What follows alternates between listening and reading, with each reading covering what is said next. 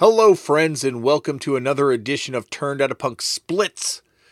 The McDonald brothers are back, as you saw from the description. Steven and Jeff McDonald, the greatest sibling duo in punk rock history, are here again, and it is a monster of an episode. But before that, if you want to get in touch with the podcast, hit me up at turnoutapunkpodcast@gmail.com. And shout out to Tristan, my brother and show producer and guest booker extraordinaire. You can find me on Twitter or Instagram at Left for Damian.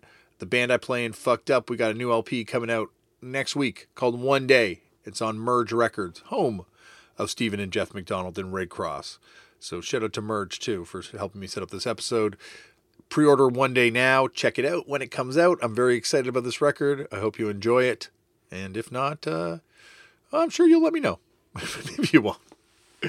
All right, on to today's show. Today on the show, as I said off the top, returning are the incomparable McDonald brothers. You may know them from Redd Kross. Steven, of course, plays in a bunch of other projects. Jeff plays in a bunch of other projects. We talk about some of these other things they've done over the years. And these are two of the most talented people to emerge in punk rock, and truly the original hardcore kids getting into this back in 78 and just kind of living their lives in it, coming up to, past 40 years now as a band. And they are continuing to put out amazing records. You can find out more about all the reissues that have come out. Like they've never put out anything less than a classic when it comes to LPs. And there are very few bands that can say that. And as you hear, spoiler, they're working on a new one right now. So check out mergerecords.com. And order Neurotica, face anything. Everything by this band is worth checking out. I promise you, you will not be let down. If you listen to last week's episode with Bobby from 16, we talk about how this is one of the greatest bands of all time. Anyway, I don't need to sell you on Redd Kross. I haven't done one of these in a while, but this will be a 2-episode week because coming up later on this week, the Lindas are on the show. And this is a very fun conversation with all of them. Very brief conversation, but a very fun conversation. And we talk about their punk lineage because it goes deep. And once again, another group of siblings and family members and a friend that have emerged from Los Angeles that are driving this music for another generation of kids. So, anyway, we'll hear more on that episode. I'm not going to ramble on anymore.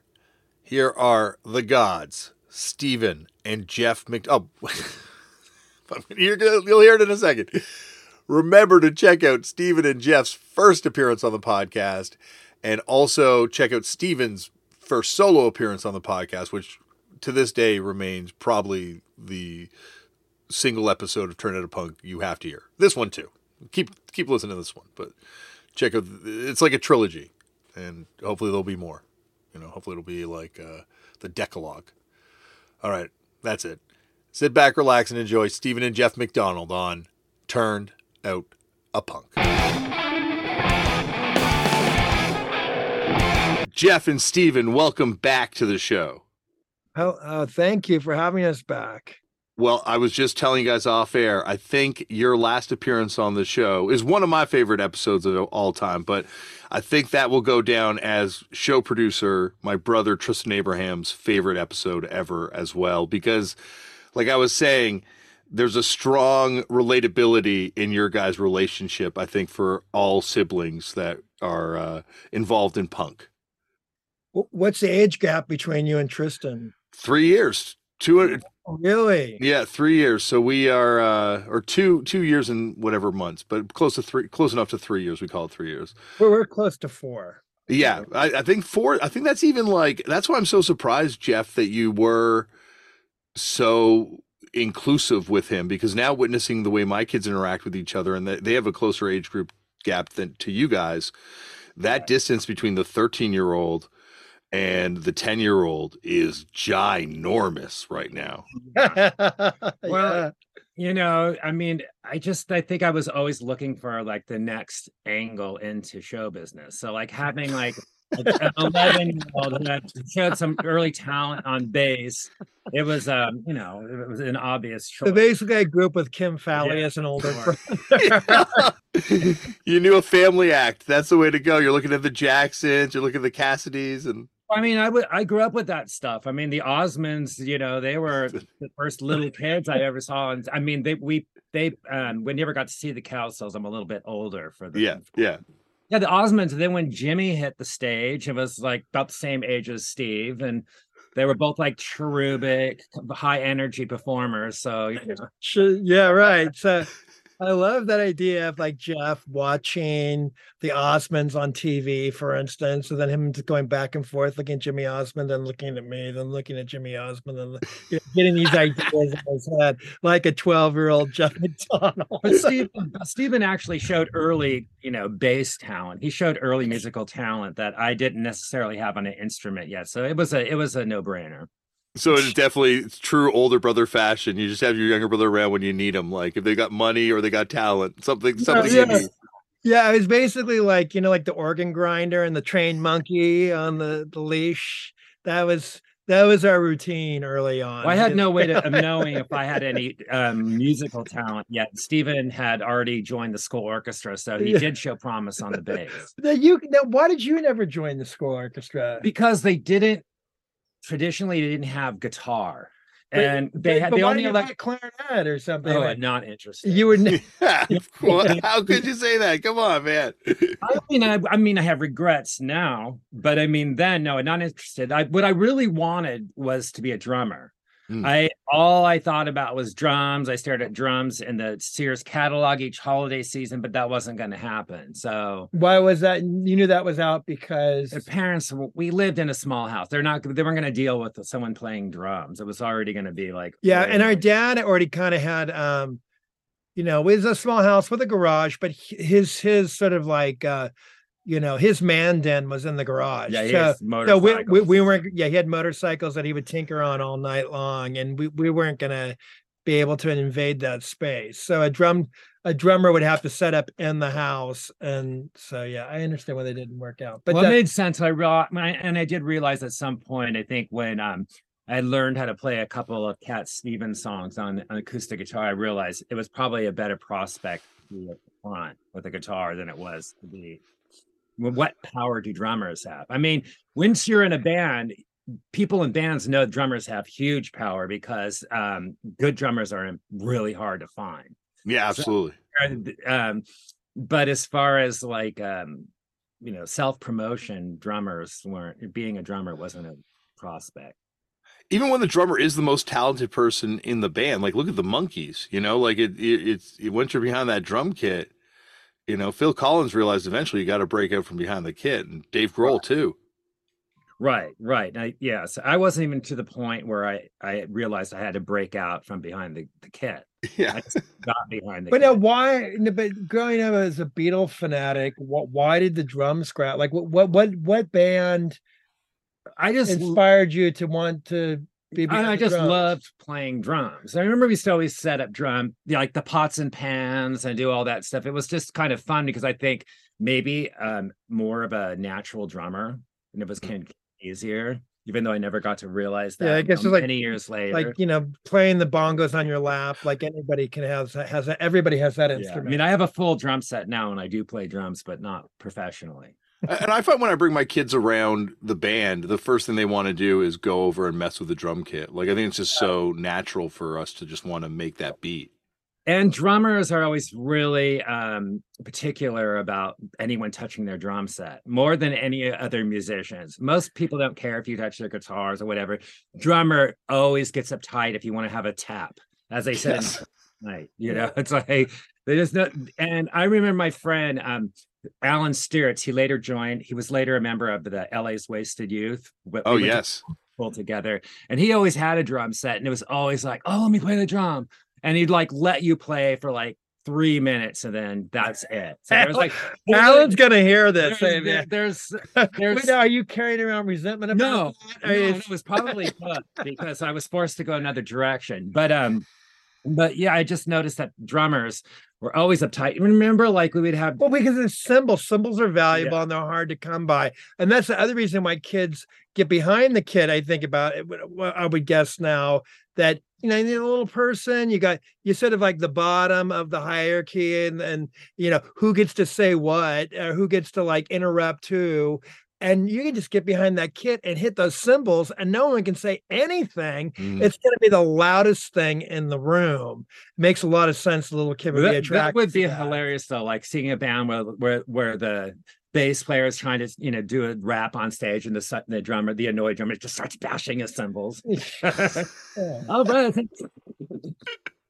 we have the nicest drummer in the world, as Steven can attest to, is Fucked Up's drummer. He's like the nicest member of our band, so he is very gracious with lending his drums. But you're right, there's a lot of times when you have to borrow drums from someone, and it's never.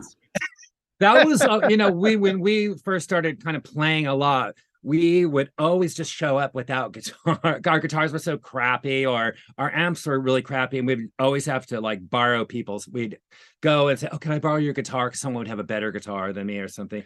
But the drums were always off limit. You never asked a drummer if you can borrow their drums or. The drums make the most sense because that takes up the most space on stage. Like if all the drummers can use the same drum set, well, as grown-ups, then it's a much smoother. Grown-ups don't want to put together drum sets, so if they can all share a drum set, they're happy with it. But I mean, when you're a teenager, drummers, they know a cymbal is $300, and that's like. Well, bass amps are also the most also another very commonly borrowed thing, and because they blow up. Because they blow up, and bass players are always really uptight about that. Like, oh man, I just got this thing serviced. I remember, and she eventually. I mean, it was lame of me, but I have an early memory of showing up to a. Twisted Roots. San Diego. We were supporting Twisted Roots, who had Kira Rossler later of Black Flag on bass. And I was always had a blown bass amp, and I remember I always asking, throwing myself at the mercy of the headliner, "Can I use your bass amp?" And usually they're like, "Okay, kid, fine." Thinking like, "Oh, what's this?" He probably doesn't even know how to turn it up or whatever. And Kira Rossler was not happy, and think that I just had this thing serviced. That was her. That's what I remember. But she let me use it. I would say to her credit, and I didn't blow it.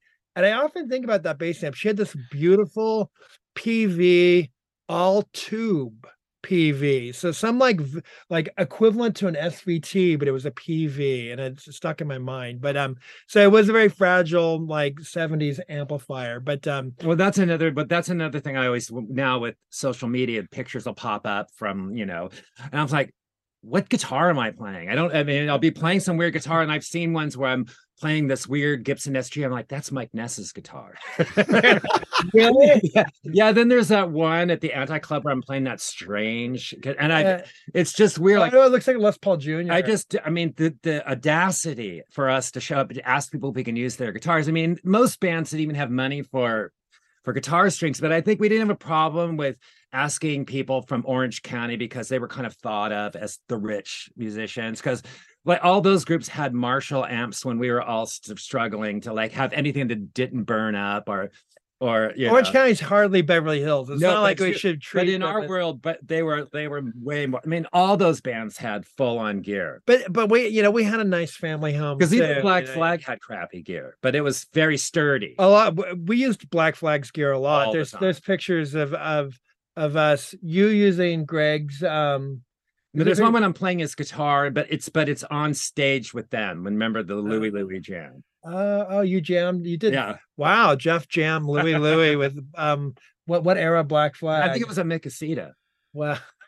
I did it a couple of times. In Mikasita, that was prime 5-piece. But why would I have Greg's guitar? Because I only remember him only having that one. He might have had two of them. I think he had two at one point. But that was that was triple guitar attack that night. Yeah, was Des the singer? No, that's when Rollins was in the band, but Des was on second guitar, right? Yeah, it was right. It was right after the Chuck. 5-piece. The 5-piece with Billy Stevenson on drums. Was it? I thought they had. Oh no, it would have been with Chuck Biscuits because Descendents played that show also. Yeah, it's when Descendents were still together. Together. Oh, you mean the original Descendents? Yeah, before Milo went to college, and then Bill joined Black Flag.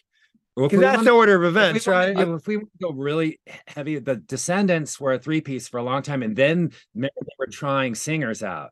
Yeah. So that could have been a time when they had various. No, this singers. is Milo era. This is Descendants had they had finished Milo Goes to College, and they were really in a great form. Oh, really? I thought that. Wait, what record is that? Record like 82, 83, 82? 82. Yeah, right. So this is Mikasitas is 82. That would make sense. It's when Black Flag were a 5-piece with Chuck Biscuits and Descendants had Milo Goes to College. I remember and we were playing with Janet and Tracy. But Milo probably wasn't in the band for that long before they made the album, probably like a year. Because I remember when they were trying out singers, they did that show in Long Beach, and they had Greg Ginn's girlfriend was the Descendants lead singer. What was her name? I forget her name. She wasn't Medea, but it was like it kind of looked like Medea. Post Medea. But the Descendants actually. Oh, wait. Speaking of Greg Ginn, okay, we're all over this already, but it's awesome. What do you mean? Let's keep going. Let's go. I just saw Greg Ginn. Anybody that looks at my Instagram on occasion, I'm the actual Steven McDonald on Instagram. Although some 12-year-old tried to get me to give them my account. It's like, well, I was thinking maybe you could use Steven McDonald. Why? It's like, I'm using it. You be Steven. Yeah. It would be great if it was Steven DOT, like Dottie, Steven Dot. Yeah, they might have suggested a couple of things like that. But anyway, I recently went to a Black Flag show, and which has been sort of verboten, and anybody that is friends with the former members nowadays, because it's such a controversial a lot of hard feelings in those camps, unfortunately. But I haven't seen, I've been so curious to see one of these like shows, and it was insane. And I said hi to Greg afterwards as well. But anyways, I brought up Instagram because there's a picture of me with Greg Ginn, and it looks like we're the best. Yeah, it's awesome. It looks like we're like, just hanging out, having a great time. But I don't think he knew who I was. That's what you said, which I thought. Yeah. I said, "Hi, Greg. This is Steve from Redd Kross," and he literally said this to me. What did he say? He said, "All right." No, he went, "Oh." Oh, I was trying to figure out who you were, because like the bass player was this tall, so he's like, "Who's Steve?" Well, no, but we played Redd Kross played shows with them after post. Once you had your growth spurt. Yeah, I did shows when I was 16, like when they were. And you were in the DC3, right, for a minute? Sure, yeah, I was in DC3, but we played shows with Black Flag throughout all the different periods of Black Flag. Like we would have played shows with them, and when towards the end as well. So when I was with that 6'2", that Black Flag show, I was asked, Stephen invited me, and I was too lazy to go because I'd gone. You should have gone. I know, but he FaceTimed me from the balcony, and like I'm like, what is this? And it was like this insane damaged version of Humpty Dumpty. Humpty Dumpty, oh, you mean that's what he was singing? You mean no, like Greg was doing, and the guy was doing Humpty Dumpty lyrics. Are you making that up? No, I'm serious. You weren't paying attention. No, I wasn't. It's like, here, I'm look. Like, what is this? It's Black Flag, and it's like Humpty Dumpty. Wow. So yeah. So Mike Vallely went into a Humpty Dumpty rant, which is pretty. That guy gets a bad rap, but that's pretty creative. It's fine. I don't have any problem. Whatever. They sound good. I would see them now. They were. You know what? It sounded amazing. I had a good time at the show. I understand. Like, I also want to preface and say that I think it's a real shame how things have turned out. I think that the guys who were in that band originally, they brought a lot to that environment, and it's a shame they don't get to share in whatever cash value there is in that now. And it's too bad that relationships have deteriorated to where they have. That said, you never know though what the future brings. You never know. Yeah. I hope in the future some group of those people figure it out and people work out whatever their differences are. It's really unfortunate because for show business' sake, if nothing else. For the promoter's sake, for Paul T, a Golden Voice's sake. No, I don't care. I know for the band, because I mean, who's ever healthy and has survived all of it, I wish them all success. And I also just think it's sad that the people had real friendships and they built something together, and that there's now this terrible awkwardness that Or the divorce rate is 50%, and even more within rock bands. Oh yeah, okay, that's interesting. Well, but you would just had hope. It's like when we were all in these bands back in the 80s and earlier, we're all kids, and you hope that people kind of grow up and everybody can figure out how to navigate these relationships a little bit more sane. And I know it's sad when that's not happening. But for us, like we've had periods where we had bad blood with a couple of our members at some point, and when you get together with them now, it's hilarious and it's fun. But it's always like, ooh, I remember John Stilo, our original, the drummer who played on Born Innocent. He reminded us that because I had to go to a family reunion and you guys kicked me out of the band when I was gone. I totally forgot about that. I had no idea. I thought he left. I thought he was just on to new things. I honestly. Well, he was in our band a couple of times. Yeah. He played on Born. He was in the band when we were the Tourists. So when we did we did the demos for our first EP, right? With him? Yeah, we did demos, and we're really all over the place. But really quickly, just to talk about that one, John Stilo. You see, Annette's Got the Hits guy. Well, kind of, not that, because the Annette's Got the Hits that everybody else knows is Ron Reyes. But he was there when we made it up. He did the demos when we were the Tourists. And then when we got a gig with Black Flag and we're going to change our name to Redd Kross, our drummer was 13 and on family vacation with his family. And I totally forgot about this, but he recently told me that we unceremoniously kicked him out of the band, cold-hearted, very kind of Pete Best style.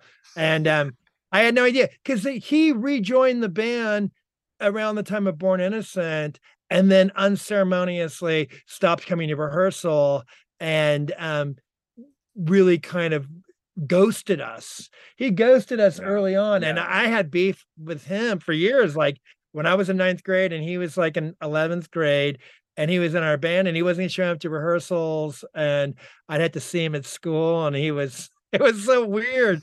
So it's so funny to hear that there was a before story where we hurt his feelings, and I don't know. It's also crazy that way. But also, like, you guys, like, it wasn't long after. How long after before you guys were cool with the Circle Jerks and like Greg? Oh no, I had beef forever. There was Jeff and I. Okay, so when Circle Jerks started, we didn't have like beef. Like I heard that there was no but there was definitely Circle Jerks got so big immediately. So Redd Kross, Ron Reyes quit our band in this really like dramatic way on stage. Very much a lot like the Black before Flag. Our first record even came out. So he had recorded our first EP, hadn't come out yet. And so we were kind of happening. We were exciting. This is an exciting moment. And then he has this beef with Jeff, and he's jealous of Jeff or whatever, lead singer. He's bummed that he's behind the drum set, like you were saying a moment ago. I probably would have been in his shoes if I had kept on the trajectory I wanted. Yeah, probably. Yeah, he's frustrated. He's obviously lead singer, stuck behind the drum set. And so he pulled some crap and quit the band. And then we had to find a drummer. And then we didn't, Jeff and I were lazy about finding a drummer. And Greg Hetson found Lucky Lear, and we've talked about this maybe on your show. Yeah, and then I don't think we did it last time. Okay, so Greg brought Lucky. We used to rehearse in Ron Reyes's room in the basement of the church, the basement that's immortalized in Decline. Yeah, so that was our rehearsal room when we had Ron in the band, and then when Ron left the band, we had to go back to rehearsing in our bedroom. And Lucky brought his drum kit to our house, and he had those North drums with the horns. Like any Circle Jerks fans might know that they might have done shows early on where he had they're like these big, huge, like Viking horns. And I can't hear you, Jeff. We'll wait till you get out of the bathroom. But anyway, he comes in our little bedroom, smaller than this room, and with 2 twin beds. And then he sets up his North drum kit, and I'm 12, and he's like probably 24 and a law student. And he gets behind the kit, and we're playing, da da da da da da da da da da da, and he's laying into it and playing, and probably like 10 times louder than us, and probably killing it. But we were just freaked out by him. Jeff and I were, because we couldn't. There was obviously like just the identity differences, like the age gap was so awkward. At least between me and him was at least 10 years. And then lifestyle. I mean, I think, he just was, it was a weird fit. And then on top of it, he was a real drummer. So he was polished, and there were all these things that just felt odd to these 12 and 14-year-old garage rockers. That was weird. It was an awkward fit, right?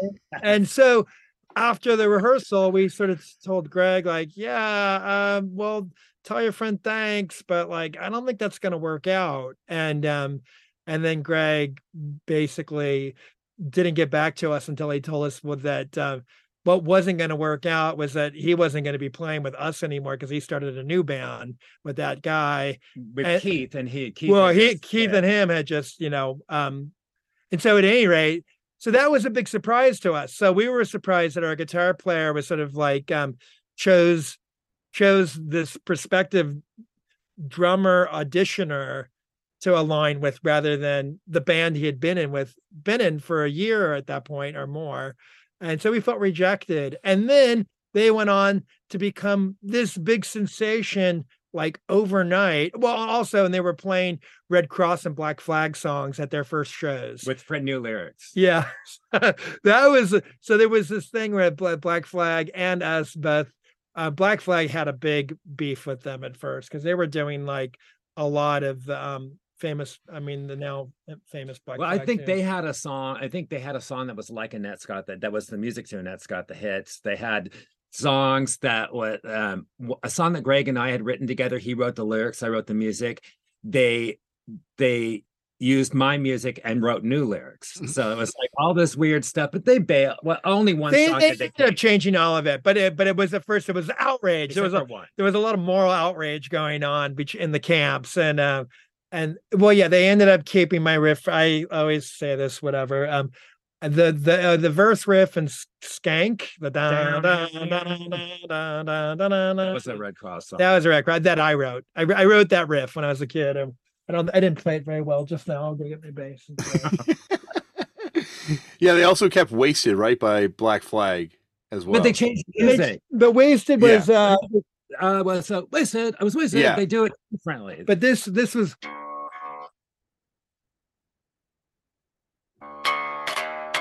Then they added they still do da da da da da. They still did. Yeah, but they added that.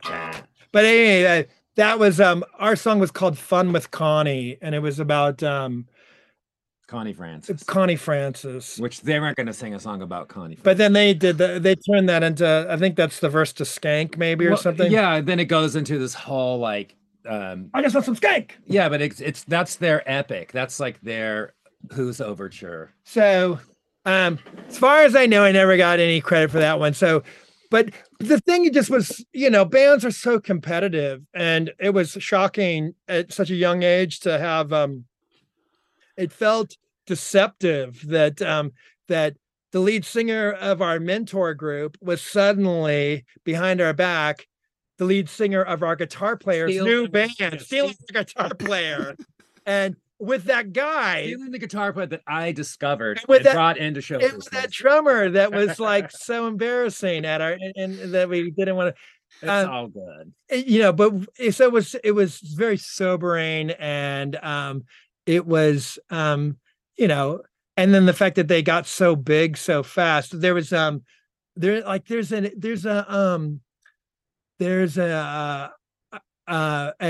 interview, a Flipside interview from like 81, Redd Kross interview, where we're talking about we're making up some bullshit about how Jeff and I, because at that point, Janet and Tracy are in the band, 2 females, and we're trying to become an all-female group, half all-girl band. Well, no, we're claiming that Jeff and I are we're going to be transitioning soon because we wanted to be an all-female rock band, and which nowadays I guess people really wouldn't take very funny, but Jeff was saying, yeah, we can't do that until we make enough. We need to make enough cash, for like sex change. Oh yeah, but it was like we need to make as much cash as the Circle Jerks to get our sex change. Because that's they're this band that also comes up a lot on this show. That when they would go around, it was like a different type of person that would come out to those shows. Like it wasn't necessarily the kids that were in the scene. It was like when Circle Jerks would play. Yeah, like they were the band that, and I guess it does serve like it's a really good jumping on point for a lot of stuff. But like those shows would always be the most violent shows when they would come to town. Great. Yeah. It is really funny to consider. It's like Keith and Greg, like both of them, like what are they? They're petite. Yeah, but I mean, they're both about 5'3" or something, and petite. But Greg is immortalized on film for kicking that guy in the butt when he comes on stage. That's a great scene when he sheepishly runs up to the guy, kicks him, and he runs. That's a classic. That's awesome. Yeah, that's just something that they would inspire such male aggression when they're But at any rate, so whatever beef, whatever odd feelings we have, that was long gone at some point. But it's just you never know what's going to happen. I think originally we were talking about why the beef still exists in that Black Flag camp. Well, okay, yeah. So I was just, I don't know about why. We're still friends with. Well, I don't want to get into why because I don't really know. I know, I'm sure there's all sorts of stuff about those records and how the royalties have gotten paid out or not, and all that stuff. And it's a shame because it would be great to have some of those guys playing but I will still say that Greg Ginn, although he put in the night I saw them, I would say it was a very kind of what's the word I want to say? It was his performance was inward. We would say inward. Yeah. You mean like introverted? No, it's kind of an inward performance instead of an outward. Well, yeah, it was the word I'm thinking. What's the word I'm thinking of?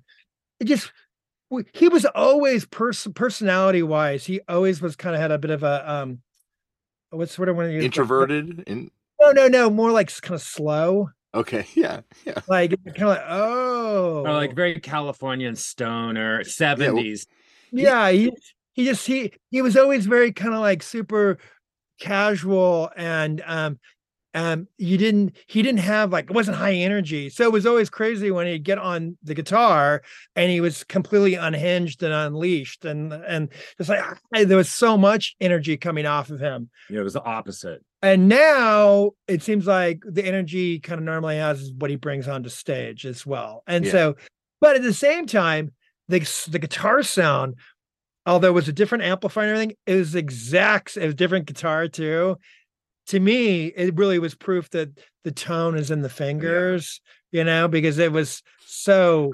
And even I analyze his setup, it was like a different setup altogether, and but it still had that sound, and which was so fun for me to listen to, and then and then the band at times, like I don't need to get into a big criticism. I mean, there were times when I would see where some of the critics, I can understand why they were critical, but then there were other times it was like, I love this. It's so fun. And he has every right to do this. I'm glad he is, but at the same time, it's a bummer that there's all that bad blood and I wish there wasn't. But anyway, so after the show, my friends that I were with, encouraged me to go. He was just out in the crowd taking pictures with fans. And I was always kind of curious. I haven't talked to him in decades, and I always want to know, like, talk to adults who are in the room when I was 12, because they were. My brain was not cooked yet, so my memories are like. But their brains were fried. Yeah. I was gonna say. Have you read that article about the kid trying out for bass who accidentally tries out for bass for Black Flag that circulated a couple years ago?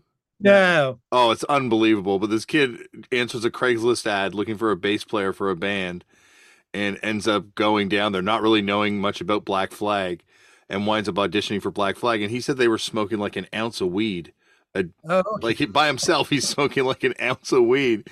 So yeah, so so that would explain the I guess lethargy. And that was the word I was looking for. It was like lethargic. Like Greg always had a lethargic personality off stage. Personality was always lethargic, and Jeff saying maybe because he was too cooked. No, but yeah, I was kidding about that. I didn't think that was his mannerisms were very Hermosa Beach. But now he brings his lethargy onto stage. But it's also like, I don't know. But anyway, the point was that but so it was just interesting when I went down there to say hi, and I don't know that he knew that he connected me with anything. That's fine, It's interesting when you talk to like people that were in that band and people that were like around that camp, like at Watt and Keith and Bill, like everyone's still very much affected by it in a way. And I find it interesting because you two were like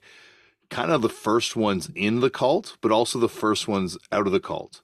Yeah, well, so you can understand. So you understand why we were out of the cult. Oh, definitely. I think anyone, like, you look at it and there's, like it just seems like it was, well, I don't know. It's very fascinating to kind of like study that band and to look at that band. And like you're saying, Steven, the amount of money that's being left on the table right now in like a post Misfits reunion world.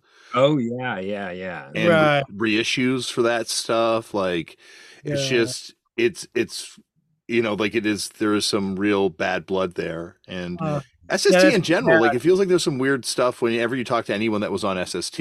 There's like always like a weird, you don't hear the same sort of conversations from you guys about Posh Boy or Smoke 7. Right. Well, the SST thing was a real cult. I mean, not the later version, but the initial kind of just post Black Flag thing.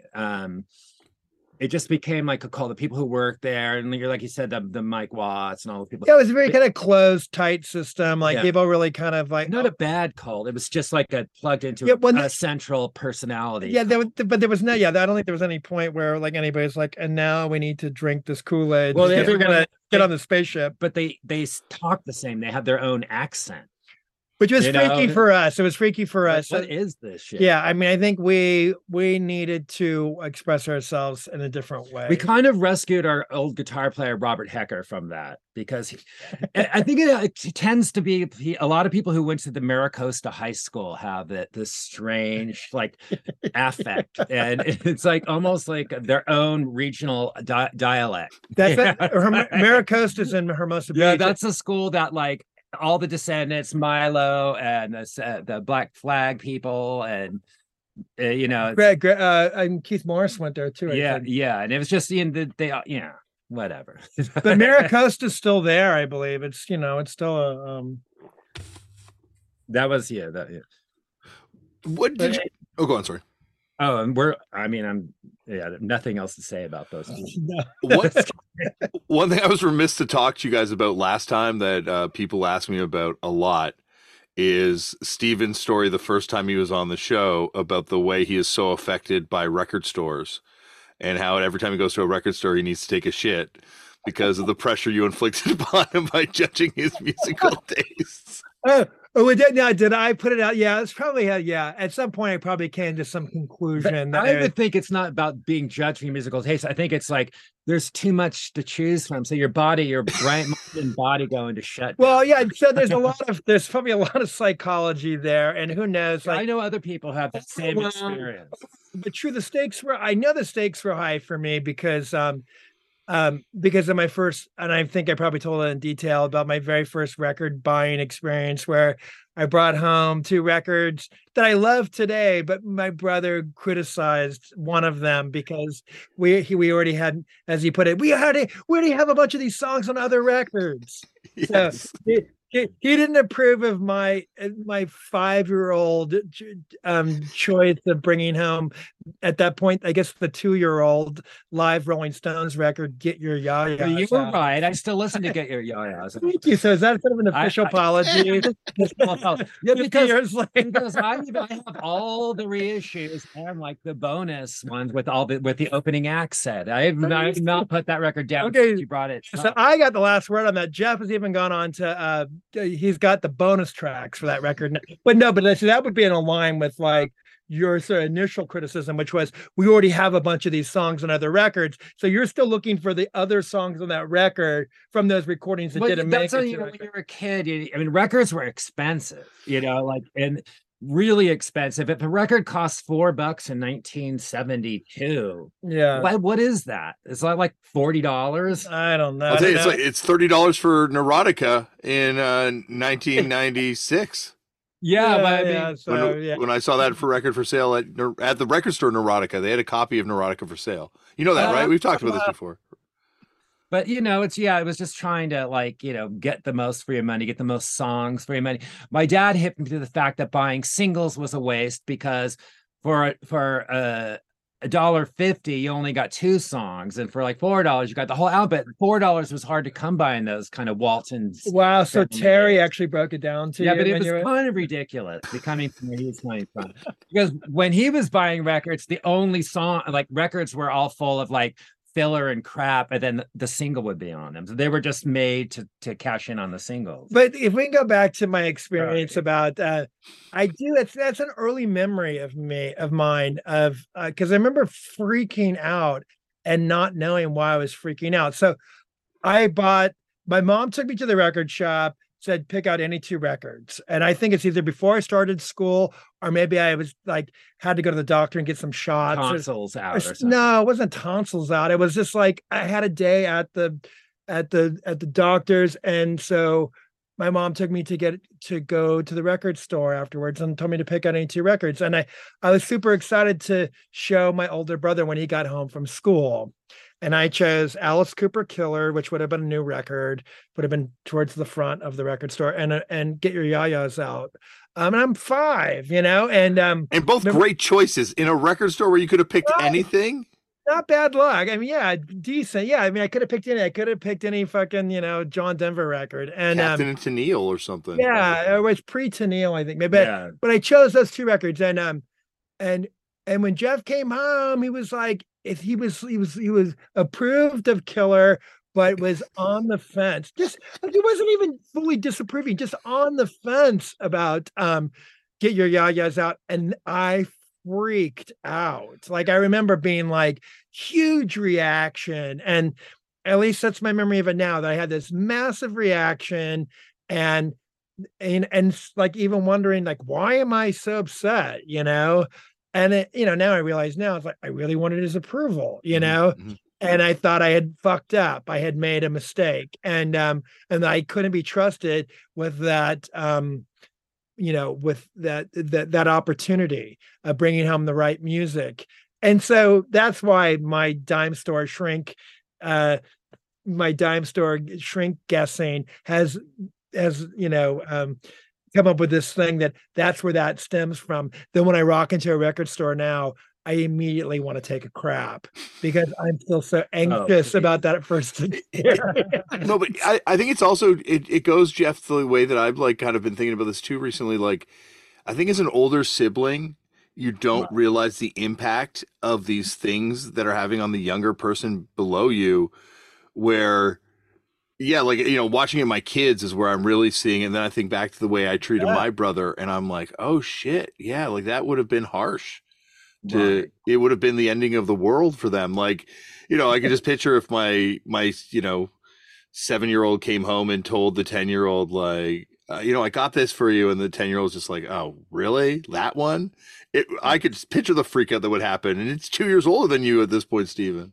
Yeah. You don't, I guess being the older brother, you don't have that perspective. You don't ever, I mean, that wasn't my experience. Yeah. So.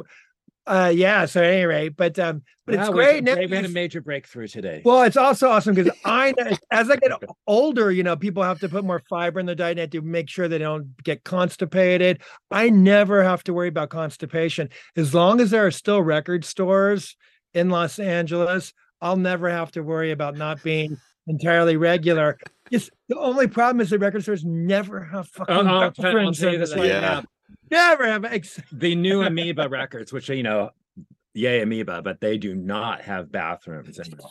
No, they did in the original one. No, they're employee bathrooms, and that was actually one of the things that was very cool. Is that we had done enough performances in Amoeba where they gave me, I knew the code to get into their bathroom, which was like, wow, I've made it. Like that's one of the perks of having been this underground rock musician all these years.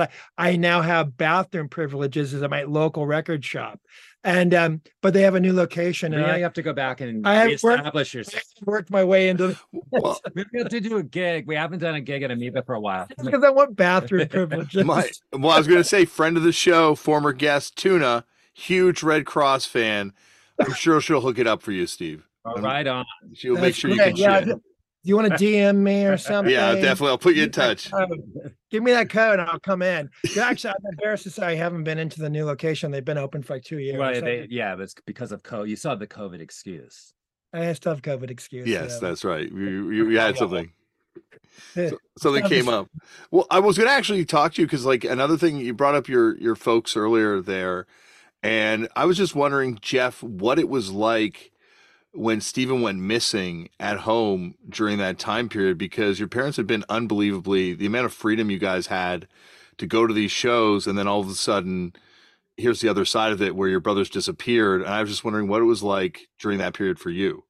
It was brutal. It was brutal because I didn't know if he was alive or not. Yeah. I mean, you guys knew I was alive past a certain point. Oh, past a certain point, yeah. But like, those first couple of weeks were gnarly. Yeah. But my parents were devastated. It was horrifying. And, we had certain freedoms, but at the same time, we always had to fight for them. So it wasn't like it was like, oh, just do your own thing. They were never like that. But we'd always find like we'd present some people who are older as like our mentor, our chaperone Keith Morris, or whatever. They would kind of like paint this like, oh, we're in good hands. We're with Joe Nolte, someone who shouldn't have been driving at the time. But I mean, so I mean, the whole disappearance it was brutal, it was horrible, but and it was terrible for them. It was so. I mean, it wasn't. We were just. No, did they try to? I mean, rein me in. Yeah, you can't even really speak in terms of like normal behavior at that point because they're in such trauma. I mean, I bet, everyone's experiencing trauma at that. I mean, you can imagine now as a dad. Oh, I can't even begin. In fact, I know that Holden's 13 now, so it's the exact age I was. So. For me, it felt like, oh my god, this is like the stuff you read about on Eyewitness News. It was fucking horrible, but the parents, yeah. It would, but to their credit, many things to their credit. But when I say when I came home, yeah, you would think that maybe they would say. I mean, I can speak about what it was like when I came home, and you would think maybe they'd be like, no more of this rock and roll. You're going to do school, and we're changing everything, and they didn't do that. They still recognize, but basically I had been like brainwashed, and it was a matter of like debriefing me and then letting me get back on with what the course that we had been on. So they didn't throw the baby out with the bathwater. They saw that there was still value in the fact that we were passionate about music, and that just a very unfortunate thing happened where I intersected with someone that was really not well mentally, and got to me, and I was unfortunately vulnerable, and we didn't have the skills to communicate our way out of that situation. And but it didn't become it didn't make everything completely break down like it could have, I guess.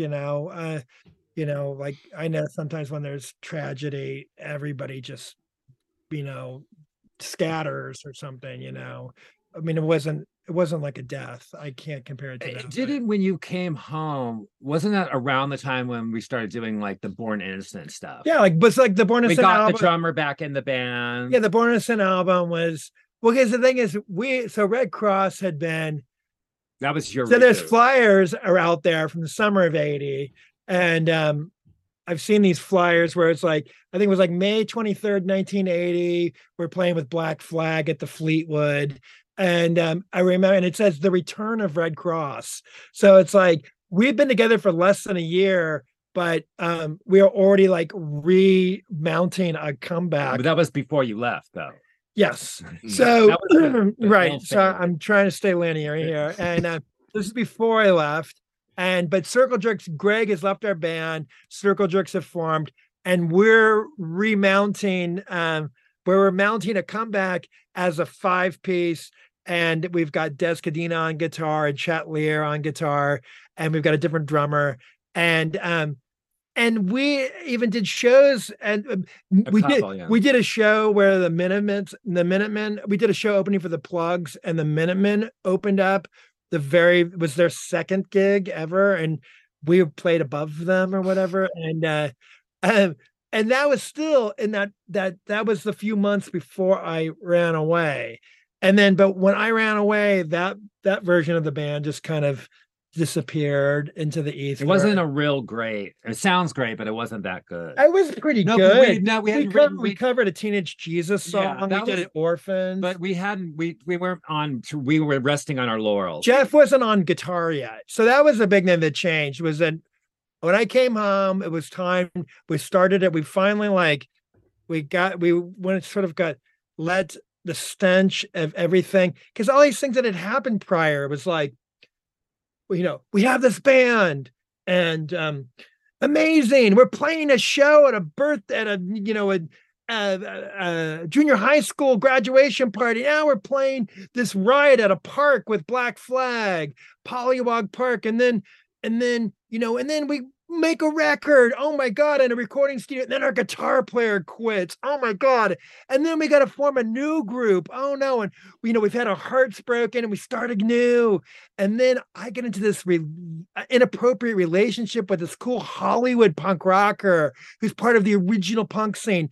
And then Darby Crash kills himself and all this crazy stuff happens. John Lennon dies, which isn't this the anniversary of yesterday was the anniversary. Yesterday, all this stuff. Yeah. So there's all this crazy stuff that happens. It was like this whirlwind year and a half.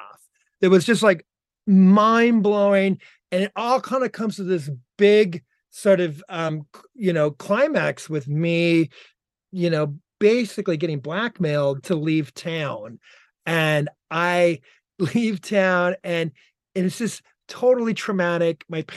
Our family life changes forever. My mom only catnaps still to this day because she was waiting for me to come home every night, and she couldn't sleep, and she slept on the couch. It was just absolutely horrible. And so we just wanted, and when I came home, the hope was just that, how do we get back to that place of happiness and enthusiasm for things, and not just be so freaked out and scared. It was really traumatizing. It was like, is it going to be okay? That was always the thought. Like, is it going to be okay? I remember that. But when you came back, that was the first time that I remember writing songs again since the original batch of songs. Right. So we started writing a bunch of songs. Right. So that's the neat thing, that like what we did was, it seemed like we just kind of started the band over anew. And that seemed to be some kind of safe space or something. Yeah, and because we were resting on our laurels for years as songwriters, we wrote our original batch of songs, and then that year and a half, not a single song. Then you come back, and then I start playing guitar, and we start writing songs together and separatally. Okay, he says resting on our laurels for years. Okay, no, I mean creatively. I mean, we did. It would mean resting on our laurels for months, is what it would mean. Well, from 1978 until whatever, we wrote like 10 songs, and we never wrote any other songs. Right. So by 81, we definitely needed new songs. We were like Little Richard and like those original rock and roll guys who did like their initial batch of songs, and then never wrote another song again and played for 50 years. We could have been that. The Born Innocent record was our rebirth, because that's when we started writing again. There's tons of bands from that wave of bands that you guys were a part of that have done that. They're still just playing that one record they wrote when they were in their early 20s. You guys have reinvented yourselves and still put out classic records. Like, I had a guy on the other day from the band 16, and you're his favorite band of all time, and we're just talking about how, and we talked about this last time, but the progress of the band through all these different eras, like you can tell the history of American rock and roll, post-punk, punk, post-punk, obviously, but through Redd Kross. Wow. Guys, as people. Oh, wow. That's great. BetMGM has an unreal deal for sports fans in Virginia. Turn $5 into $150 instantly when you place your first wager at BetMGM. Simply download the BetMGM app and sign up using code Champion150. Then, place a $5 wager on any sport. You'll receive $150 in bonus bets, regardless of your wager's outcome. And if you think the fun stops there, the king of sportsbooks has plenty of surprises in store. Check out daily promotions, same-game parlays, live bets, and so much more. Download the app in Virginia today and get $150 in bonus bets instantly from your first wager. Only at BetMGM.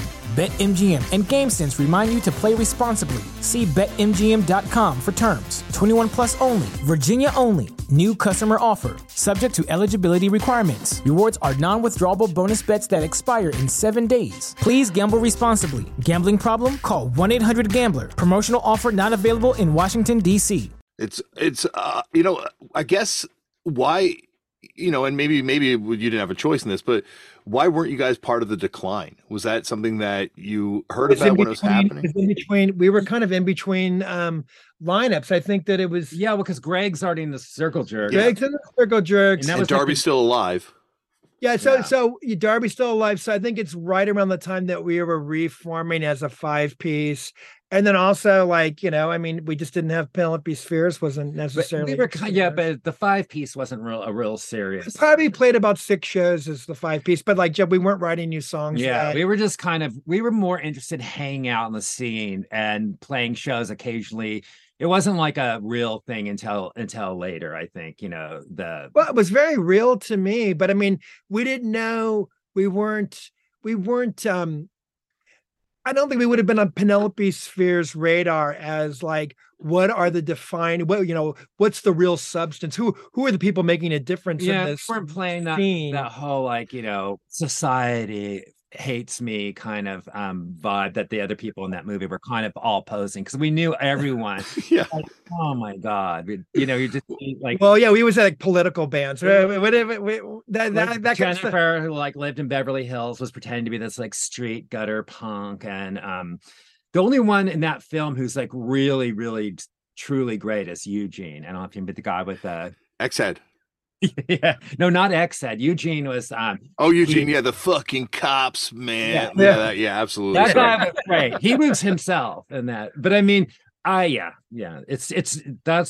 weren't very good at that pose, the particular pose. I think at that moment when they were making that movie, we weren't really functioning. So it's a combination of things. Yeah. So it took us a while to get it back together after the blow. Missed opportunity for Penelope Spheres. Yeah, absolutely. That's my.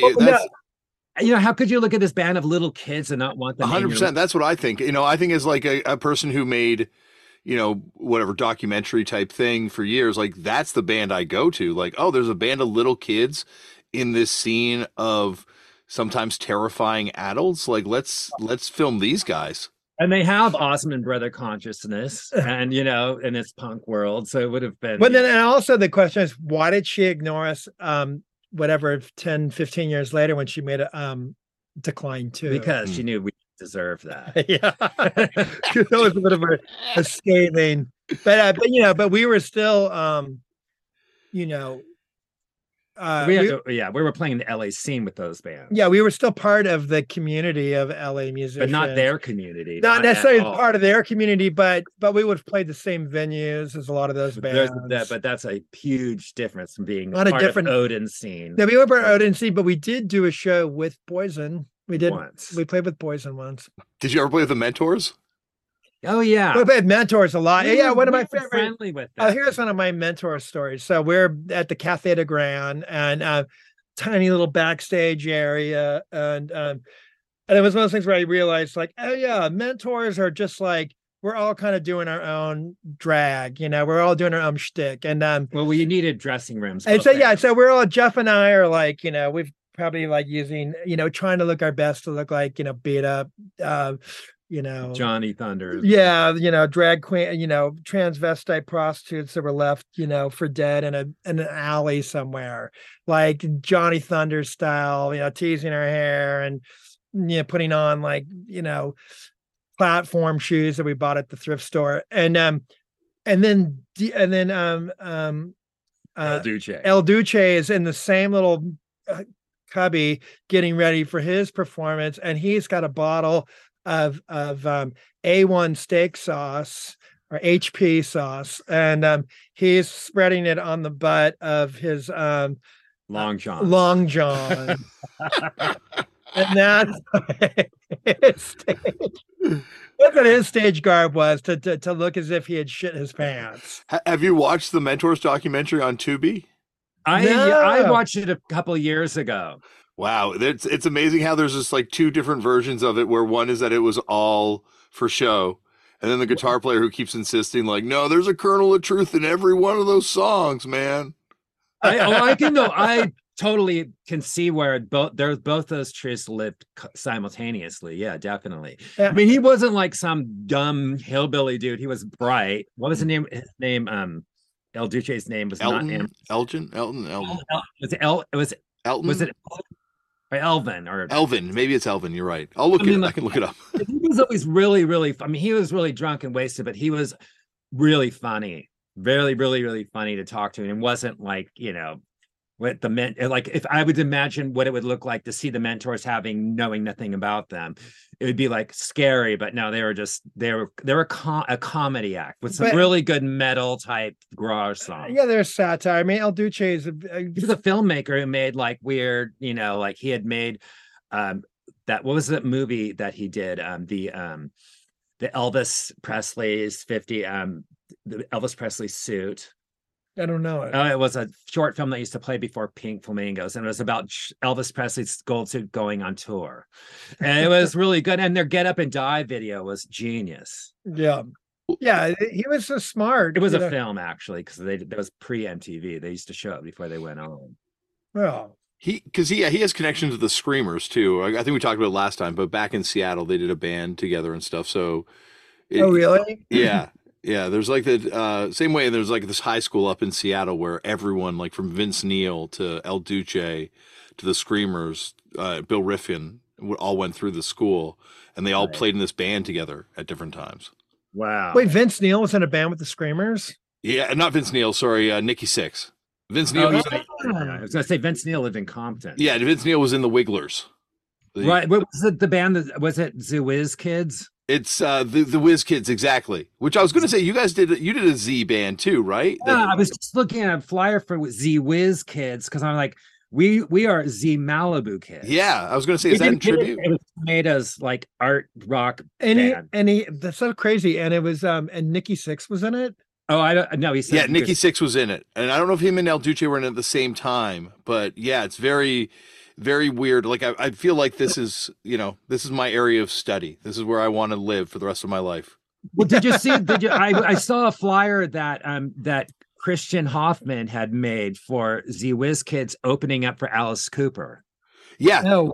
Yeah, I saw that today on Instagram. Yeah, look at Christian Hoffman's feed. And where did they play? What era Alice Cooper was it? I think it was Welcome to My Nightmare, because it had the flyer had that Welcome to My Nightmare, and that would have been 75 or 6. Yeah. So there's a radio documentary that KEXP might have done, or someone up in the Pacific Northwest put out about that show, because the Whiz Kids came out and it was very much a theater troupe and just kind of fucked with the crowd, and Alice Cooper freaked out and it did not go over well, and apparently it was like never again, and they were banned. But that's so weird that Alice would have freaked out, because that sounds like the total like early Alice Cooper shenanigans. Tomato DePlenty was at one point he was a member of the Cockettes. Mm-hmm. And the Cockette, like in this picture of him for this Whiz Kids flyer, he kind of has that Cockettes chrysanthemum, the guy who was the head look, where it's kind of like a clowny drag kind of look. It's kind of right in line with the original Alice Cooper group. So I know it's very hypocritical. Maybe he was freaked out because it was like maybe he felt threatened by their theatrical presentation. I think they were also fucking with the audience. Maybe I to be honest, I haven't listened to the documentary in a couple of years, so I should go back and re-listen to it, because it might. Maybe Alice loved it, and I'm remembering it wrong. Because Alice was a drunk hypocrite. Because Alice was always talking of. There's that really great thing when they played the Cheetah with the Doors, and Alice Cooper band opened, and the audience hated them so much that they drove every single person out of the venue. Right, exactly. Yeah. And then also, and they used to the chicken and that was in Toronto. Yeah, like basically tarring and feathering the audience with like pillows, chicken feathers. No, that's not happened. They used to kill the mime on stage, and they'd have these big pillow fights, and you'd see all the feathers flying everywhere. But during that show, someone threw a live chicken on stage, and Alice threw it back in the audience. The audience destroyed the chicken, and then started throwing the pieces back on stage. He thought it was going to fly. There's photos of it where he's like winging the chicken around. I don't know how he thought it was going to fly if he was winging it like that. But then people were throwing pieces of it back, and I guess it went into the front handicap section of there was a whole part of the front of the stage that was made for handicapped people in wheelchairs. Yeah. So how could that person be? And then he called Frank Zappa, and Zappa, I guess, was kind of his manager at that point, or like at least advising him. He signed them to but you're saying at the Whiz Kids night? No, this is that Toronto chicken night, and I guess he was the one. So, no, Frank Zappa signed Alice Cooper Group and produced their first album and put out the first two albums. Okay. No. Well, the third one, there's the first two. There's copies. It's on Bizarre. Yeah. There's copies of it on Straight Records, but I don't think it had anything to do with them after the first album, but they were on his label, Warner Brothers, but his subsidiary. Was it Bizarre? But he had two. He had Bizarre and Straight. And Bizarre was like Captain Beefheart, right. And Straight was Alice Cooper. So Alice Cooper was supposed to be like I think they had like a sort of like this is our corporate rock here. This is straight music. And that was it. That was Frank Zappa's idea of sellout music, was that first Alice Cooper record, which is totally out there music. But did you guys ever have any run-ins with Frank Zappa? No. I never met Frank Zappa. We worked with Moon Unit, and we were friendly with her for a while. She's in Spirit of 76. Yeah, I think that's where I was thinking about the connection. Yeah, he when we met her, like he got sick pretty soon after that. Yeah, but no, I never met him. I love him. We recently went, but it was more of an Ike and Tina Turner thing. There's a Ike Turner used to have a recording studio in Inglewood, California, which was the town next to Hawthorne where we grew up. And there's really cool footage of it was called Bullock Sound on La Brea and in the Baldwin Hills. And there's really cool footage you can see it on YouTube now, of Frank Zappa recording at Bullock Sound in Inglewood. And he's using the Ikeettes as his backup singers, and he's working with them, and he's like, doing that weird, crazy jazz shit, and Ikeettes are just like singing along with them. It's really badass, and that building still exists, and I don't know. Well, that building is also famous because there's also stories about like Keith Richards and Ron Wood, showing up to an Ike session. Ike was laying down the tracks, but when he was really coked out. And then he locked them in the studio and brought out the guns, and it took them like puts 8 a hours. gun on the desk kind of thing. No one's going anywhere tonight. But no, the cool thing about that story was that the Stones, they were playing at the Forum, which is just down the road. They were supposed to be playing the Forum that night, and Ike locked the Stones in his recording studio, And I thought Jagger too. I mean, they couldn't get out, and no one canceled the show. They eventually talked their way out, and they didn't. They played it like midnight or something. So there was an entire like 20,000 seat arena waiting till Keith Richards and Ronnie Wood could talk their way out of Bullock's sound. And I'm a huge fan of like the Ike and Tina Turner review records that they made at that period, late 60s, early 70s. So we would drive by that place. So I love that you asked us about Frank Zappa, and we've found a way to turn it into an Ike Turner story. And but that building still exists, and now it's like an optometrist. And yeah, well, it was really a cool. I mean, this building, there was no recording studios at all, and there was like it was kind of a very suburban neighborhood, but this building always looked like a fortress because it had like double doors, and I always drove by it, and we finally stopped, and then we stopped there, and it was during COVID, and we were just kind of like hunting around. Let's see if we could see any old artifacts of the former the studio. And eventually some girl came to the door. She's like, "Can I help you?" And it was like someone that I don't know what they were doing in that, they probably had some .com in there. I'm like, "Oh, we're just checking it out. Tina Turner used to record here." Like, this was like Tina Turner's recording. She's really? And they're like, "Yeah, we were just trying to see if there's anything left from that period." She was very impressed. Yeah, well, and the room is still cool. It still had really high ceilings. Now it's repurposed as like some kind of other kind of mail order. Yeah, some other optometrist. Yeah, it was a multi-purpose building now. But anyways, now we never intersected with the Zappa world. I know the Zappa world is always heavily featured in anything 60s Los Angeles. It's the generation older than us. Yeah. And so, we went to the Whiskey for the first time at the very end of the 70s. So we missed that era, but we kind of caught. It's weird. They were only 10 years before that. It's true. But first time we went to the Whiskey was in 1978, July of 78. We saw X open for the Avengers. And I think it's one thing I think always neat about that is that it was there were two shows that day. They did an early show and a late show. And bands would often still at that point do residencies at the Whiskey, and they would do early shows and late shows, and it wouldn't be because they sold one of them out. It was just like they were still running the business like the way they had been running it in the 60s, where it was like almost like a review, a nightclub review, and so we kind of caught the tail end of that era, the very end of that era, when we went to our first shows at the Whiskey. And we were very lucky that they had an early show because it was like an 8:00 show. We could talk our parents into driving us. And of course, afterward, and they waited outside in the car, and afterwards we would like go to them and, "Can we please go to the late show? Can we play?" And like, get the hell in the car. Well, yeah, because the story of the Stooges doing those two shows at the Whiskey during their last run.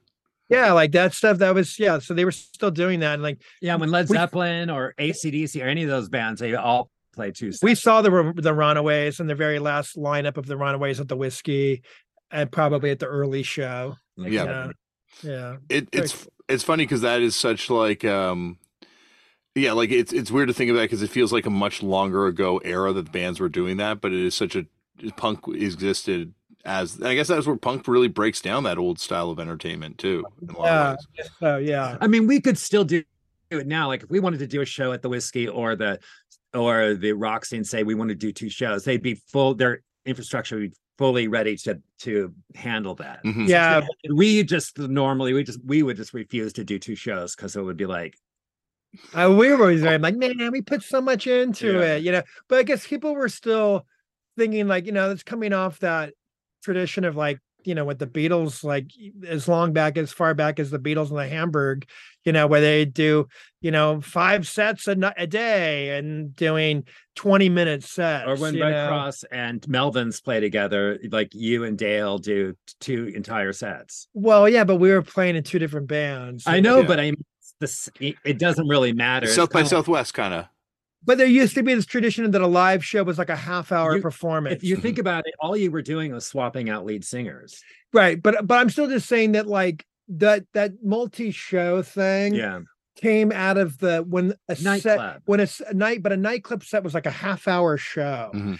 So it would make sense that you might do multiple performances. Well, and I think in like the 60s whiskey, they wanted people dancing, because as long as they're dancing, they're drinking alcohol. So they don't give a crap about the bands making money for playing 2 shows. It was more like you keep the audience there as long as possible because they're bar. Well, they probably had DJs, playing. They had many people dancing during the in between bands too. Well, it's still like that too. Like, post COVID, everything's changed. But I found like before that, like you'd always have certain clubs where the headliner's not going on till 11 because they want to keep people drinking till last call.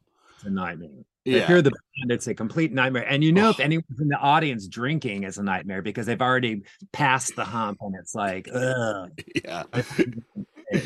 It's going to be rough after that. I was going to ask you guys, because, obviously what you went through, Steven, and there was a woman that was murdered at the Mass Club, I believe, by the Hillside Strangler, and Darby's suicide. And it was, as romanticized as that scene is, because I think it does tend to get romanticized, especially compared to the hardcore scene that came in next in terms of violence. But it was a very adult scene, that first Los Angeles scene. And like all this shit is going on, and it's like a real kind of grown up world that you're living in as kids. And ultimately punk becomes kind of like a safer place, I think, for kids. But the first wave of young people involved in this scene were exposed to like real dangers. Well, it was way more violent when the teenagers came. It was way more violent. I mean, those were freaky things. I mean, the story about I forgot about the Hillside Strangler. That was one of Rick Wilder's girlfriends, who I don't think this was a girl like it, that has nothing really to do with that scene. That was just someone in the scene, one of their girlfriends. Okay. It's some very notorious kind of Hollywood, very dark drug kind of thing. I mean, I think that but it was an adult world. Yeah. I mean, it was definitely more of an adult world. I mean, but we were like it was an older crowd than it later became. I mean, like everybody was Jeff's friends, Jeff's age peer group were 3 to 5 years older than me. But then that group of people were hanging out with people that were following bands that were 10 plus years older than us. And that's what the average age of the first group of LA punk rockers are all at least 10 plus years older than me. It wasn't safe at all on a psychological level, and maybe somewhere down the road it turned into something bad, but it wasn't violent. Yeah, it wasn't a violence. Yeah. Most people were like just leftover weirdos from like the LA glitter scene, or like you're talking about the Z-Wiz kids that came out of like art, instead of art like art school kind of mentality, which was art school mentality was a lot of the original LA and San Francisco bands. And but the first person who cut our hair like into like punk rock hair is a girl named Connie Clarksville, just recently passed away. And I saw this on Alice Bagg's Instagram feed, and she talked about Connie Clarksville, who's often pictured in those pictures of the Mask and that original 12, 15 people, the members of the Bags and the Go-Gos. And I just do remember, and it made me think about those experiences where Jeff and I would go to this. She worked in at a hair salon, a Hollywood hair salon on Wilcox, really close to where the Mask was. And we paid, we had our, suburban parents' cash, and we sat down and we'd say, yeah, I want to get rid of this surfer look. And I want to be, I want my status to rise in your ranks, with the cool Hollywood punk rockers. And she cut our hair, and she cut my brother's hair into a real kind of spiky, Sid Vicious kind of vibe. And I still was in like 7th grade, and I was really freaked out. And I think she gave me more like an early Beatles cut, but it was like the ear was showing, which was very square in 1979 or late 78 or something. And but I just remember her being this person that knew these bands and was roommates with these bands and hung out with these bands. And and she would just kind of like go, "Oh, that's funny that you guys like this music." And she wanted to hear like, oh, well, oh, you like, what do you like? And we'd be like, oh, I like the bags and I like the germs. Really?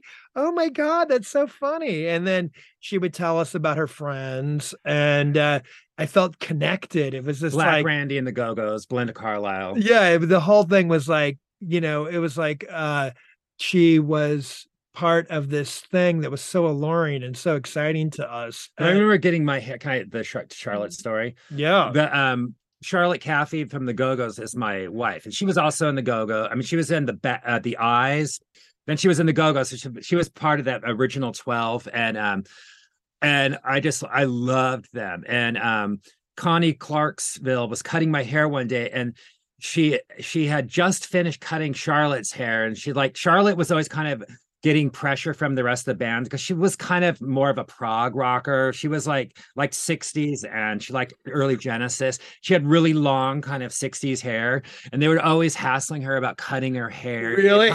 Yeah. So she got so I remember sitting there as Charlotte was just finishing. She was, "Oh, it looks good." And she had like she gave her the first kind of Page Boy. If you've ever seen the original We Got the Beat single, she has like a really short 60s Page Boy haircut.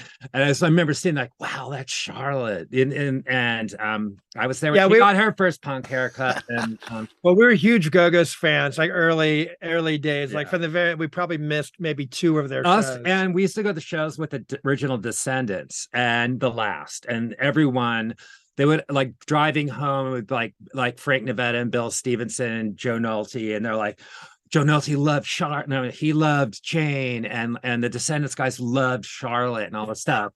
They were pop hits like Redd Kross, Descendants, and Last were all like came from the Beatles kind of foundation, and yeah, it's just like so bizarre. That's it. The last are it's sort of like Blackpink. We saw biased. The Last were biased towards Jane, Joe Nolte, and Descendants were biased towards Charlotte. Every night on the way home from Long Con County was how far did Joe Nolte get in his conversation with Jane Whelan. He wanted her really bad. And then of course they Charlotte's like the studious nerd, and like she was the one who she was of that band, and and of course Frank and Bill. Yeah. That's funny. It's funny to think about that. Yeah. So you remember seeing the Go-Go's with those guys? Yeah. Talking about it later. I think one of the times we saw them, I think the Last played, or they opened for the Last or something. Oh, the Go-Go's. Anyway, so that's that weird connection. The Connie Clarksville on yeah, I mean, I guess I don't know. You're just asking about this sort of like us navigating these kind of dangerous waters. And I don't really think of that. It was just older. They were older than us, and we were so excited to be in the presence of these people. And when I think about it, like with the exception of Stevens and all of our involvement with his former the woman he ended up having that relationship with, we found our other teenage friends around that time. So anything that was kind of that bad, any kind of naughty behavior on our parts, we didn't engage with any adults. They always hid everything from us. So it's like the people who are our age, we did all of our early drug experiments with the Houstons. They were my age, Jenna Houston, her brother Steve, and all of our friends who were teenagers as well. The people like the Black Flags and all stuff, I don't recall that they never really took drugs around us. Yeah, I mean, I'm sure. I mean, they never smoked weed around us, or any. Or people were getting wasted drunk, but we didn't. But yeah, we didn't know that they were, doing cocaine and stuff until years later. They hid it from us. So it was, it wasn't. Yeah, I mean, I think it's much worse going to Hollywood in the 80s as an early teen. It'd be much more dangerous. Well, it's interesting because when you read What We Do Is Secret, that's the Germs one, right? Yeah, right. Yeah, we got a new trauma. Yeah. What We Do Is Secret. There's a real darkness to a lot of the stuff in that. And actually, when Jane was on from the Go-Go's, her talking about the Germs, she was not complimentary. She was specifically Darby being like, yeah, they weren't necessarily good people. And, they were just fucked up. I don't think like someone like Pat he is like one of the best people. Oh, absolutely, 100%. There were like a little bit later, it just when people started doing heroin, that was like started in like the earliest of 80s, and that kind of really infested the whole Hollywood scene. Then everything got really dark for the first gen people. Although a lot of people fell into that, and some of the teenagers fell into it too. But someone like Darby, I didn't really know him, so I just knew that he was just kind of like a troublemaker, kind of funny, a brat, like a serious. But I mean, that's interesting in Jane's perspective, because I mean, Darby was, because I read What We Do Is Secrets. I had never read it, and I read it over lockdown, actually. And it was sort of like my 40th anniversary of that era. And so I was kind of taking an interest in it's such a well compiled oral history. It really brought back a lot of memories of that exact time. But I was hearing it from a different perspective, because I was experiencing it from this wide-eyed, worshipful position of a 12-year-old, not really in the, not in that circle, just admiring it and worshiping stupid, druggy behavior, not realizing that not seeing it for what it was. But I mean, I think Darby, the whole thing about Darby being like really into, studying, like they were in that school that was sort of Scientology. It was a special gifted class that was sponsored by the Scientologist. So it kind of was teaching them all these kind of like ways how to dominate your environment. Mind control. Yeah, how to dominate your environment through a psychological tactic. Yeah, I saw that. The Darby wanted to use Scientology for evil. Yes. Well, his view that he could have power over others if he followed these certain tenets that he was learning in school. But those guys would always like do that, mix that with a little Charles Manson. They weren't Scientologists. Yeah, mix it with Charles Manson, then equal doses of David Bowie. Well, and Charlie's roommate was one of the original Scientologists when he was in prison the first time. Which one? Oh, one of his roommates in prison? Yeah, one of his roommates in prison was like a Scientologist, an early Scientologist, L. Ron Hubbard disciple. Yeah. Amazing. But so I could see Jane's perspective from being like, she probably thought they were mean to her. They're probably mean to her. So just like, I'm not buying that shit. Fuck that dude, because also he was all about like, buy me a beer, like the opposite sex to like, to get them to do things for him. And I could see. And why did he have a New York accent when he did that? He was so Southern California. Yeah, I could see that being like annoying and yeah, I don't know why he had that affectation, but he's a bigger Ramones fan. It sounded like, it's kind of like Johnny Thunders. Turn off the monitors. Yeah. They were also just super mischievous, They were like the rats. They were like, whatever, the odd future of their era. I don't know what terms to put it in, but like create, and purposely creating havoc. Like what's that guy that has that TV show now? He's my kid's into Eric Andre. Yeah, exactly. Eric Andre kind of mentality. Yeah, that's very much was something like that. And it could be viewed as political or whatever, but it's really, I don't know, it's kind of. It's funny because Eric Andre is like a punk rocker, former Matador intern. Oh really? Yeah, but he was like 100% like a guy that was into, probably a Germs fan, because I think that's like it's amazing. Has he been on the show? No, he hasn't. I would love to have him on, but he has not been on at this point. So, but he did. Derek Beckles, who is one of the writers and producers of his show, is also one of the original Vice guys too. Oh, okay. So it's all very incestuously connected. Yeah, that makes sense. Yeah, well, my kid turned me on to Eric Andre. I think I turned Alfie onto Eric Andre. I think Tommy Black did, actually. Okay. Jack Black's kid. But it was funny because then I asked Jeff, like, do you know about this Eric Andre guy? Jeff's like, oh, I've watched every episode multiple times. Yeah, he's dialed in. I forgot the movie. What's the movie called? The movie was really good. I've never seen the movie. The one with Tiffany Haddish. It's kind of half improvised, but it has like a story, but they do all the all of the pranks are like great to know. I didn't even know it existed. It came out right when COVID started. I forget what it's called. It's like whatever. It's interesting to like look at this also as being like the post Jackass era and generation Jackass, where there's a group of kids that are watching Jackass too young. And now that's culture. Now that's art. Like, I know a wrestler, Darby Allin, and his main influence is still like Jackass. Right. Yeah. It makes sense.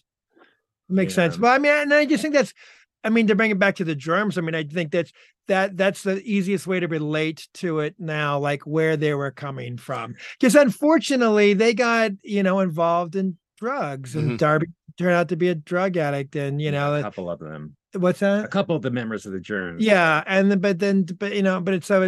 it's ultimately, I still think that drugs are really the culprit in terms of just good old fashioned addiction.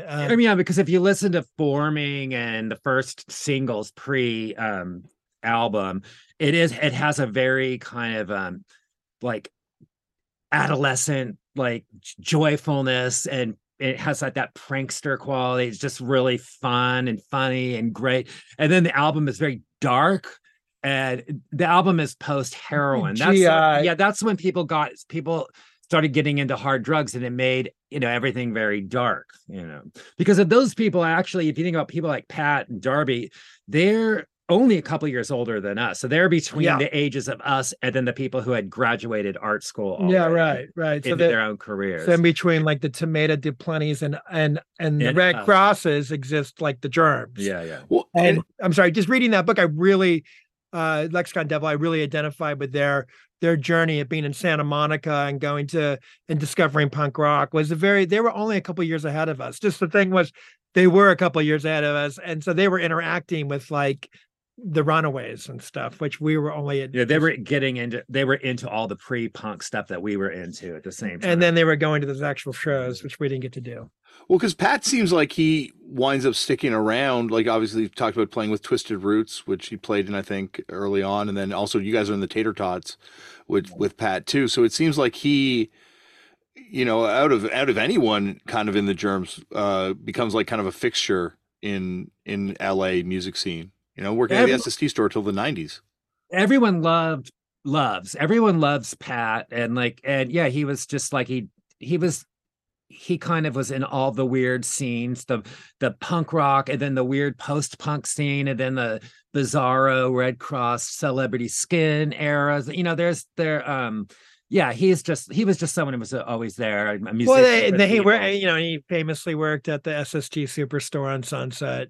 And then Pat also, and one of the funny stories that supposedly that Flea, when Pat was working at the SST Superstore, Flea hit him up and was like, hey, and it's the first time Frusciante leaves, so they're huge at this point, and he's like, maybe you want to come down and jam with us, and Pat's like, oh, is that singer guy still in the band? Yeah, Anthony? Yeah. Oh yeah, no, I'm good. I'm gonna pass. What? I hate funk. Yeah. But he did it. Yeah. He was an Amy Lorraine's fan. But just the idea that he's still scraping pennies together, working at the Greg Ginn. And it's just funny that he took a pass on something that would have been very financially lucrative. It's like Brian Walsby and Nirvana. Oh, was Brian Walsby in Nirvana? Brian Walsby got the call from Dale and Buzz before they called Dave, and they're like, I've never heard that. Yeah, he talked about it on the show. When Walsby took a pass? Yeah, Walsby's like, oh, is that band that did that? He's like, do you want to play in this band that I've been playing in? They need a new drummer. And he's like, is it the band that did Bleach? And he goes, yeah. He's like, I wasn't that into that record. And he's like, okay, we're going to call someone else. And that's when they called Dave. Wow. That no one ever told me that. It's so crazy. Speaking of Nirvana, I saw I was watching YouTube, and I think my very favorite Nirvana and including all their records, is the there's a video of them playing in Chris Novoselic's mom's house, and it's the original drummer, but it's just the three of them, and it's kind of and Kurt, the whole time he's playing, he has his face to the wall, like he is his back to the band and his nose about an inch from the wall every single song.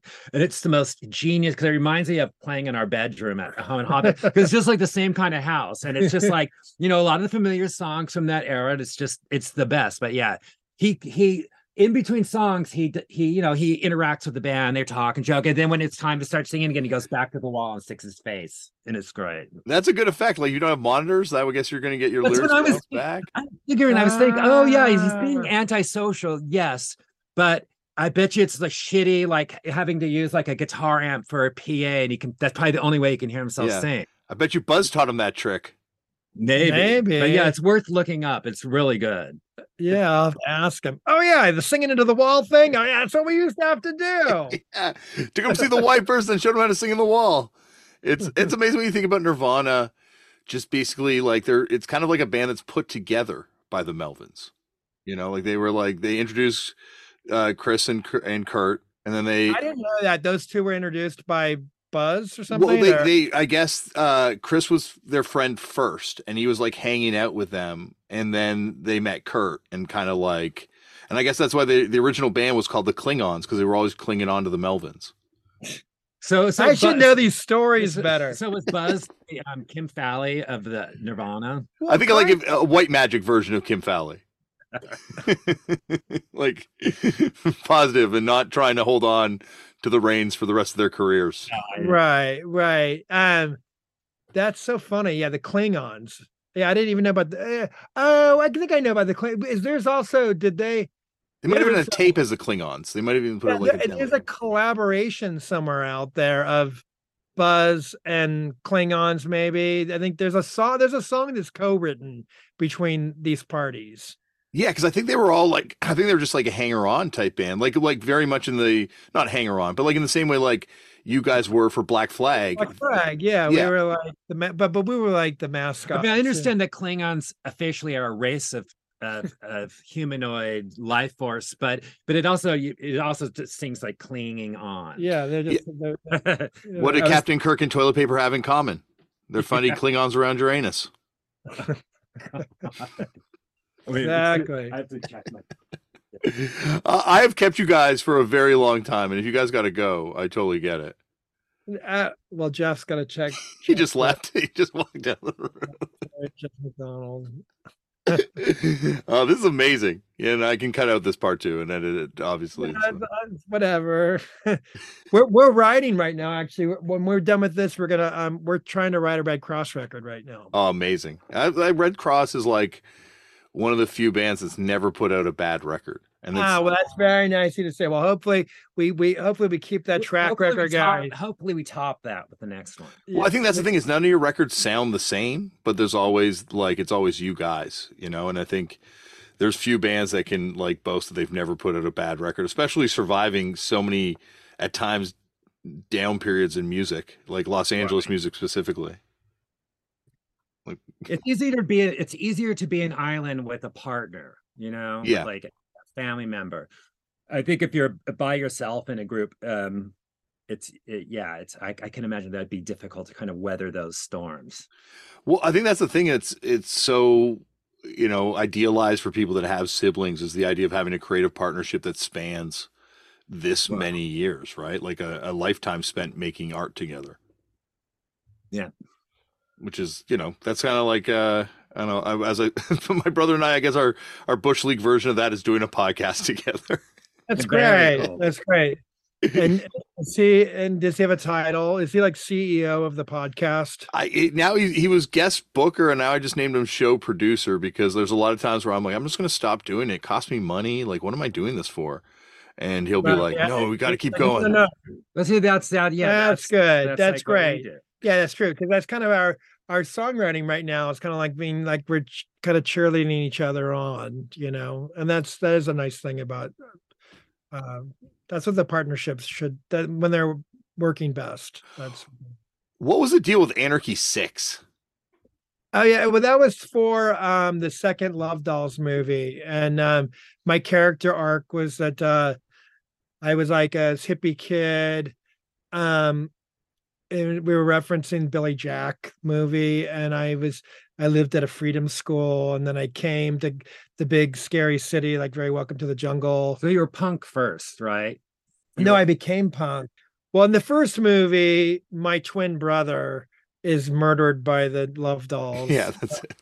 Johnny Tremaine, but he's like a Kim Fowley, like a show business, abusing his sleaze bucket. Yeah, sleaze bucket. Abusing his, and this pre Me Too, and they exact their revenge by slipping me acid, and I kill myself on accident. And then in the second film, my character is resurrected as the twin brother, the hippie twin brother. And then during my story arc in the second one is that I become disaffected in the city by all of the hate that the world is teaching me. And I make this transformation from hippie to hardcore punk rocker. And I go from Rainbow Tremaine to Chemical Warfare, lead singer of Anarchy 6. So that's the story. But the thing about the recording of the record is interesting. Well, I have Anarchy 6, and then so we did the one song, Slam Spit, Cut Your Hair, Kill Your Mom. And that was just for the movie. And then that existed. And once that existed, then the late great Bill Bartell, Pat Fear of White Flag and Gas the Tanker Records, he wasn't going to leave that just sitting. So I think Pat and he Bill signed you guys. Bill, along with my bandmates in Anarchy 6, who were the then defunct Sin 34 hardcore band. Oh, absolutely, yeah.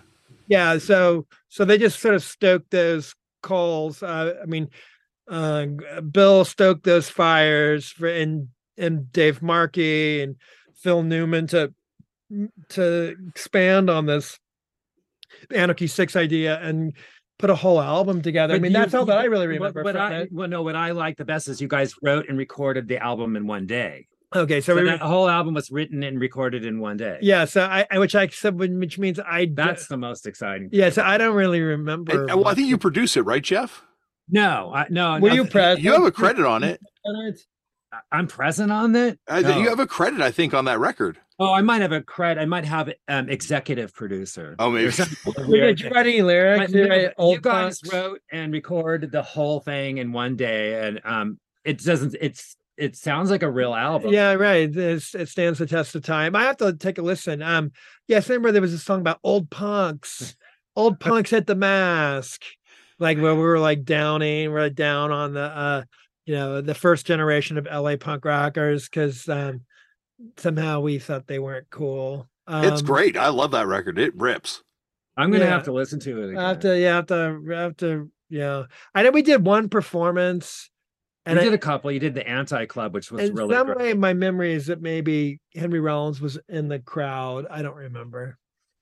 What did you think when you saw it, like, because you got to see all the Black Flag singers? Like, who was your favorite era? Like, is it Keith? Well, Keith was he was the one that we grew up with. I mean, it was the first one that we saw, and then. But they stole your guitar player, right? So.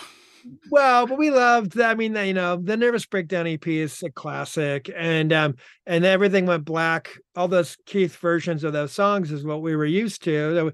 We were kind of spoiled from the get go. And then their next singer was Ron Reyes, who now we're all friends with and we love. And we had beef with him at the time. But at that time, we had beef with Ron because he left the band in such a shitty way, and was real bitchy about us on his way out the door. So when he reemerged, like the following week as the new lead singer of Black Flag, we thought he was a joke, and so we were thumbs down on him, even though they made the brilliant Jealous Again record at that period. We already knew all those songs when Keith did that. Yeah, we knew the Keith versions, the Everything Went Black version, and then soon after was Dez, which we loved, but Dez had been in our band, too. So there was also a little bit like, what's the deal here? He was one of the teens from our peer group when we, And Des had played second guitar in our brief lived 5-piece version before I went to Las Vegas.